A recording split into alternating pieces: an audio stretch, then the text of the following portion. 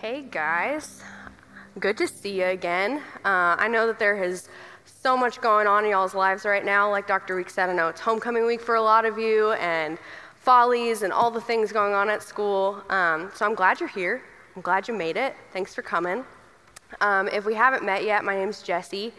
And tonight we're going to be talking about solitude, which I know sounds like this big word, but stick with me. Like, this is not going to be a time where I'm going to tell you, hey guys, so solitude, prayer, all of these things is this time where you need to get up each and every day, and you got to get up at 8 a.m. You need to spend 30 minutes doing this, and 5 minutes doing this, and 10 minutes doing this. This isn't going to be any sort of time where I'm giving you this formula of any kind.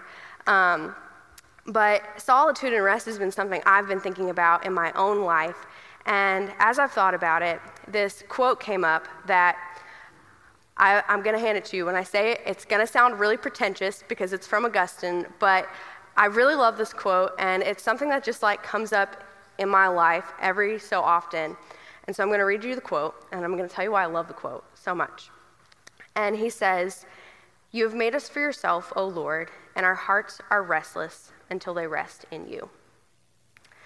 So I was thinking about it. I was like, why do I love this quote so much? And I realized there's so many different times in my own life where my heart feels restless, whether that's because I'm actually physically tired, I physically have not gotten rest, or I'm restless because I'm in a season where I'm like, I have no idea what's next, whether that's a job or a place I'm gonna live, or restless in my relationships, whether that's my friendships or my family. And I know for so many of us, we experience those seasons in our life where there's restlessness, where we're like, God, like, what is going on? I'm just restless. I'm restless. And I come back to this place where I realize, like, I've been searching in all these different places for rest except for the Lord.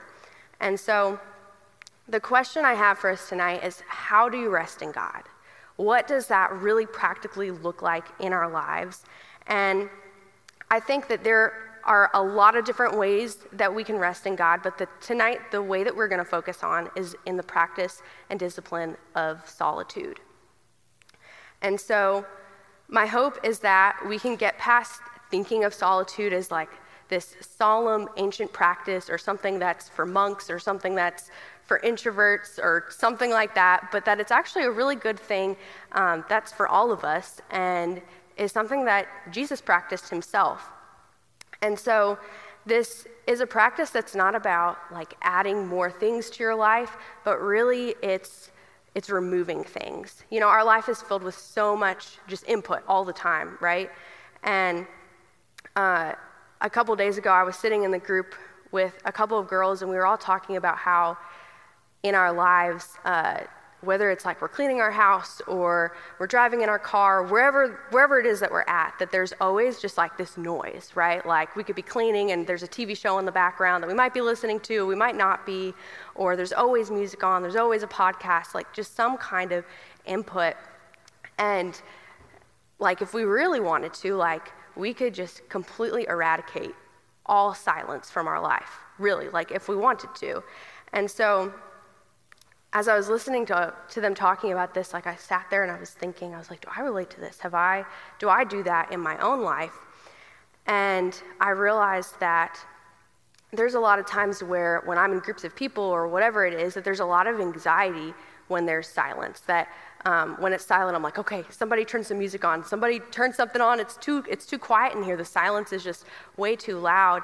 And sometimes it's easier to just, whether you're by yourself or you're with people, to just distract, than just to create those spaces where we can really just sit with our thoughts and have some space to see like what's going on in our heart, what's going on in our mind.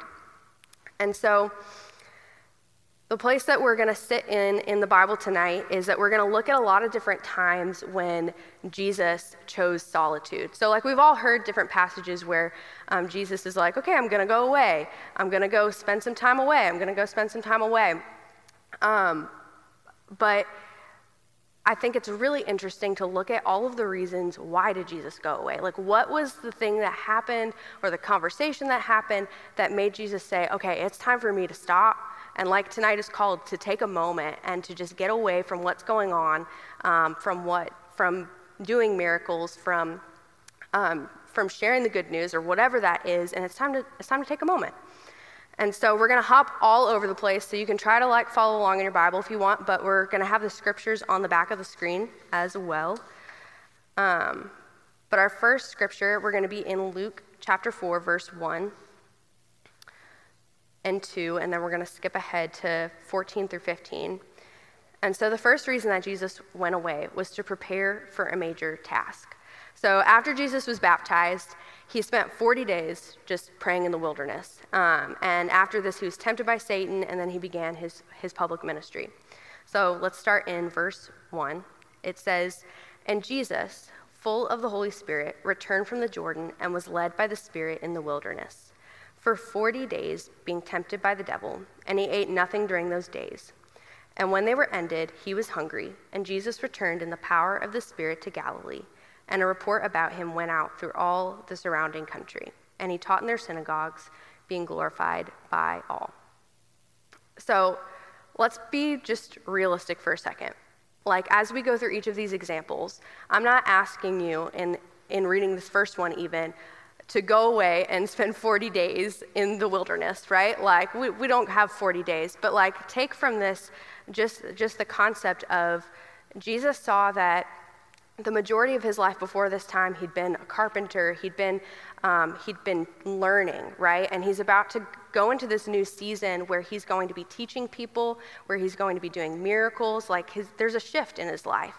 And so for you and for me, we can look at this and say, okay, when I get to a point in my life where I'm experiencing a shift, where there's something different coming, maybe it's a good time to take some time away and just seek the Lord, whether that's just sitting with him in silence, talking with him, listening to him, and knowing that we need that time when something's shifting in our life for our hearts to be prepared.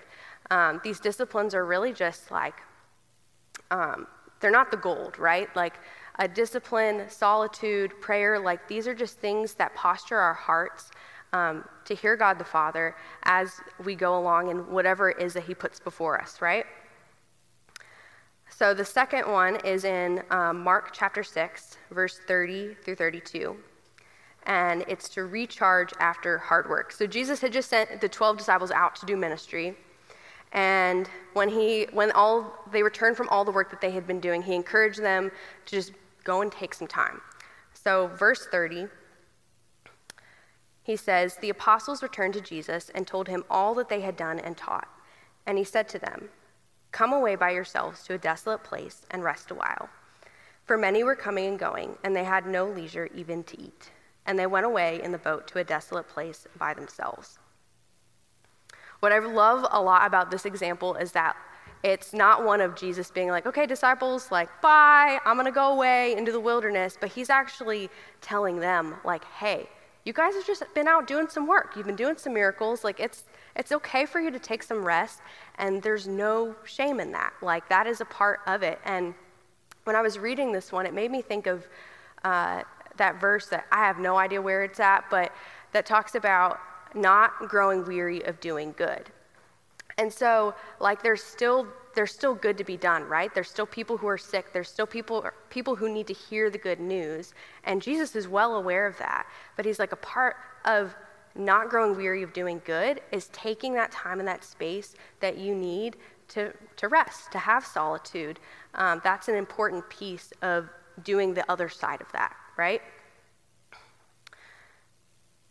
So the third one, we're going to be in Matthew chapter 14, verse 1, and it's to work through grief. So I'm just going to give you a heads up with this passage. If you've never heard it before, it's a little graphic. It's about John the Baptist. And with each of these chapters, we're focusing on Jesus's response, right, and his reasoning for going away. So we're not digging into super big parts of each passage. So if any of it brings up questions for you that you want to talk about later, please feel free to ask me or Dr. Weeks or Evan about anything that comes up for you. So verse 1 says, "At that time, Herod the Tetrarch heard about the fame of Jesus, and he said to his servants, 'This is John the Baptist. He's been raised from the dead. That is why these miraculous powers are at work in him.'" So Herod is thinking that Jesus is John the Baptist. And then going on in verse 3, he says, "For Herod had seized John and bound him and put him in prison for the sake of Herodias, his brother Philip's wife, because John had been saying to him, 'It is not lawful for you to have her.' And though he wanted to put him to death, he feared the people because they held him to be a prophet. But when Herod's birthday came, the daughter of Herodias danced before the company and pleased Herod, so that he promised with an oath to give her whatever she might ask. Prompted by her mother, she said, 'Give me the head of John the Baptist here on a platter.' And the king was sorry, but because of his oaths and his guests, he commanded it to be given. He sent and had John beheaded in the prison, and his head was brought on a platter and given to the girl, and she brought it to her mother. And his disciples came and took the body and buried it, and they went and told Jesus. Now when Jesus heard this, he withdrew from there in a boat to a desolate place by himself. But when the crowds heard it, they followed him on foot from the towns." So here in this moment, that's graphic. Not only did his cousin and the man who baptized him just die, but he was murdered, right? He died in a really very difficult, tragic way. And Jesus takes that time to be like, okay, I need to go find a place and I need to grieve this. And I think this is such a good thing for us to notice this, because there's going to be times in our life where we experience grief, right? When we experience hard things, and we all have different ways that we deal with that, whether it's to just keep on going to the next thing and stuff it down, or pretend like it's not happening, whatever that thing is for you. But that grief, whether we just keep on going, it still sits there, right? It comes up later. And so Jesus here is showing hey, when you're experiencing grief, stop, take a moment, process that grief, process it with the Lord, process it with a friend, process it with someone that you trust, and truly process it with the Lord. Take the space that you need for that. And that's an important part of our lives. And okay, so the next one is in Luke chapter 6, verse 12 through 13, and it's before making an important decision. So early in Jesus' ministry, he spent the whole night alone in prayer, and the next day he chose his 12 disciples. So let me read the verse. Starting in verse 12, he says, "In these days he went out to the mountain to pray, and all night he continued in prayer to God. And when day came, he called his disciples and chose from them 12, whom he named apostles." So Jesus had an important decision before him. He's like, I know that I need to take the space, I need to take the time to go out, and before I make this important decision of who this close circle of people is going to be around me, I need to have time in solitude to just get some wisdom before I make this decision. And like with the first one, where I'm like, okay, I'm not telling you need to go away for 40 days, right? Am I telling you that you need to spend all night praying, right? Well, not necessarily. But I think there's those times in our lives where we have an important decision before us, whether that's something with a job or friends or after school or something going on in your life right now, where we're going to sleep at night and we're so worked up about whatever this is, about what's the right decision, what do I do about this thing, that we can't go to sleep. And I don't know about you guys, but sometimes when I experience those moments in my life, my first instinct is to just grab my phone and be like, okay, I'll just scroll and watch some funny videos, and hopefully my mind will be able to turn off and not think about this right now, and I'll be able to go to sleep. But that doesn't really deal with the stress of the thing that I'm thinking about, right? It just pushes it to the side for a moment, and then it comes back up later. And so I'm challenging myself in this, and I want to challenge you as well, that if that's something you experience, that instead of grabbing your phone or whatever that distraction is for you, to maybe you can stay in your bed right there, or to just get up and walk around and just talk it out to the Lord. of just like, oh gosh, God, like I don't know what to do about this thing. I don't know what the right decision is. I don't know how to process this, how to deal with this, but like I know that you do. I know that you see so much more of this than I do, and so like I need you to give me peace, even if you're not going to give me an answer of what the next step is. Like I just need your peace. So that I can trust you, that you are going to take care of me, that you are going to provide for me, that when you say that you're faithful and you say that you're good, that you mean those things. And sometimes that doesn't always make the anxiety go away, but I think it's a step in the right direction of just putting those things before the Lord. So let's go to Luke chapter 22, verse 39. So another time that we see Jesus go away into solitude is when he's in a time of distress. So this is hours before Jesus was arrested. He went to the Mount of Olives, and he went a short distance away from his disciples to pray. And he was in a great emotional agony because of what he was about to face, right?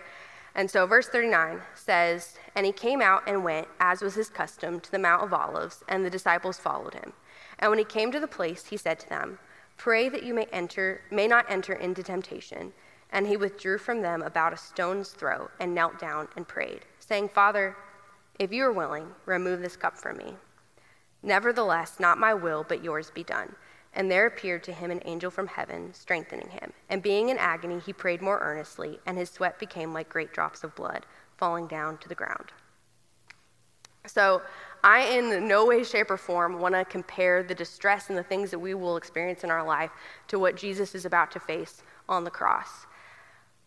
That being said, Jesus himself said that in this world we will face trouble, right? That we will face things that are hard. And this prayer that Jesus is saying right here, where he's like, "God, like, if this thing that you have put before me to do, like, I will do it. Like, if that's what you want me to do, I will do it. But if there is any way possible that I could not do this thing, that you could take this from me, like, please do it. Please take it from me."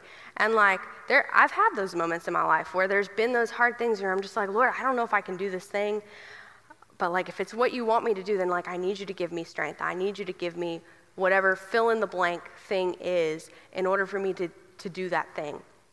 And guys, like, God is so comfortable with that honesty that you don't have to pretend that the thing that is put before you is not hard, or that it's not scary, or that it's not difficult to do, but you can be honest with the Lord of like, "Hey, I want to follow you, God. I want to do what you want me to do. I want to do the right thing, but like, I am intimidated by this. I don't know what to do with this." And like, that is what a relationship with the Lord is. It's a conversation. It's not this heavenly Father who is saying, "Here's all my commands, go out and do it.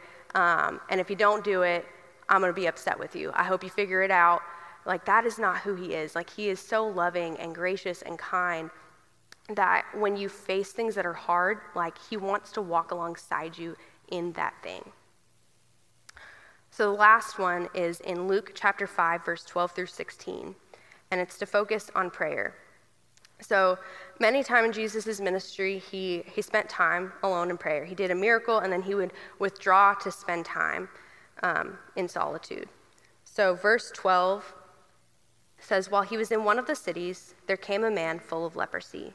And when he saw Jesus, he fell on his face and begged him, 'Lord, if you will, you can make me clean.'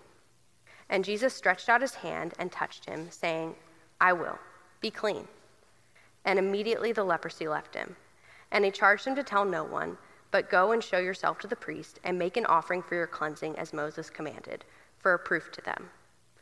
But now, even more, the report about him went abroad, and great crowds gathered to hear him and to be healed of their infirmities. But he would withdraw to desolate places and pray."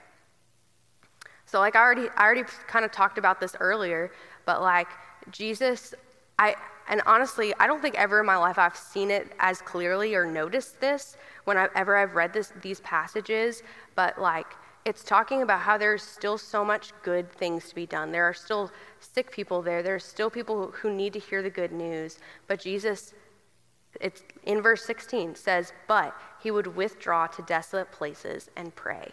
Like, that was a part of Jesus' ministry, a part of Jesus' life that could not be put to the side, that could not be ignored or taken out just because there was more good to be done.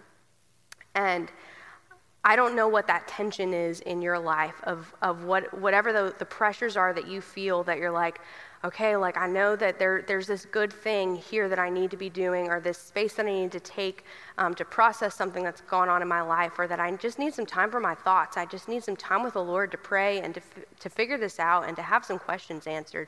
But like I have to do this thing, or I have to have this conversation, or do this XYZ, whatever that is. And I want you to see here that like the Lord had those things too. He had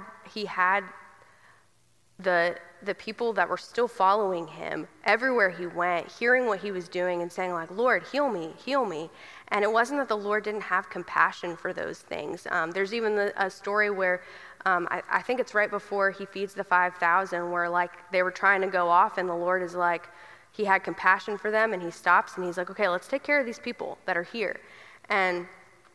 But his life is very balanced in having that solitude and having the times where he's with the crowds, and then also having the times when he's in those smaller spaces of community, when he's just with his 12 disciples. And so this whole message is really so much about solitude, but I don't want you to hear that I'm telling you that your life should just be all solitude or be all just time away from people. Like Jesus' life was spent with people and in times of solitude, and together, that is what made his life whole, right? He needed both of those things in his life. And as you spend time in solitude, you'll start to feel that, the hurriedness, that the restlessness even that is in our hearts, like it's just not compatible with one another. Solitude and hurry, they just don't go together. And when you try to sit down and have those times where you're sitting there and you're like, okay, I'm sitting in my chair, I may be outside, I'm inside, like I'm just trying to be quiet, I've put my distractions away, I'm not necessarily reading a book or anything, but like it's sometimes hard to sit still, it's hard to quiet your thoughts. And I don't think that solitude means that your brain needs to just be completely empty. Like whatever thoughts come up in that time, like those are things that you can put before the Lord of like, oh my gosh, I'm suddenly thinking of that thing that person said and it really bothered me and like, I don't know what to do about that. Or now I'm suddenly thinking about this paper that I'm so stressed about, or this conversation that I have that just really rubbed me the wrong way. Whatever that thing is, you don't have to like try to be like, throw it to the mountain. Like, God knows that you're human. God knows that you have things on your heart that you're thinking about. And so whatever comes up in that time, like make that a part of it. And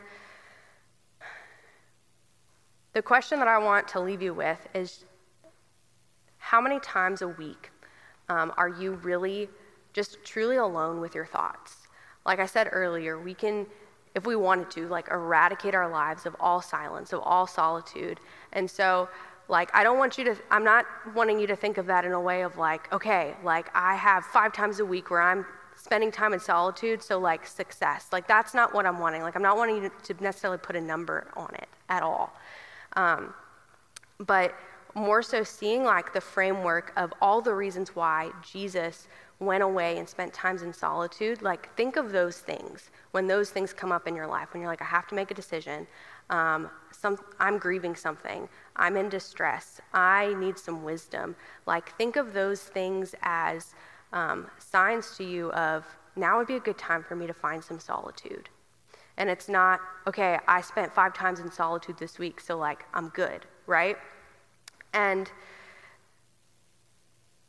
thinking about what if finding peace and rest isn't about inputting more, but actually about just turning some things off in our lives so that we can find comfort and rest and peace in the presence of God. Because God is always here, right? But sometimes we can't see him and we can't hear him because there's so much going on around us. There's so much that we're listening to that it's hard to hear him. It's hard because our hearts and minds are just so captivated by other things.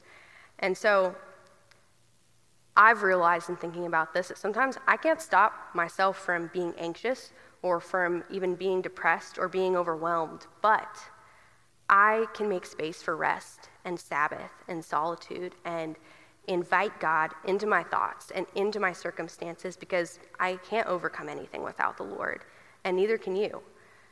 And so my hope is that this just gives you the space to reflect on your own life and recognize the places where the volume is just turned up really loud.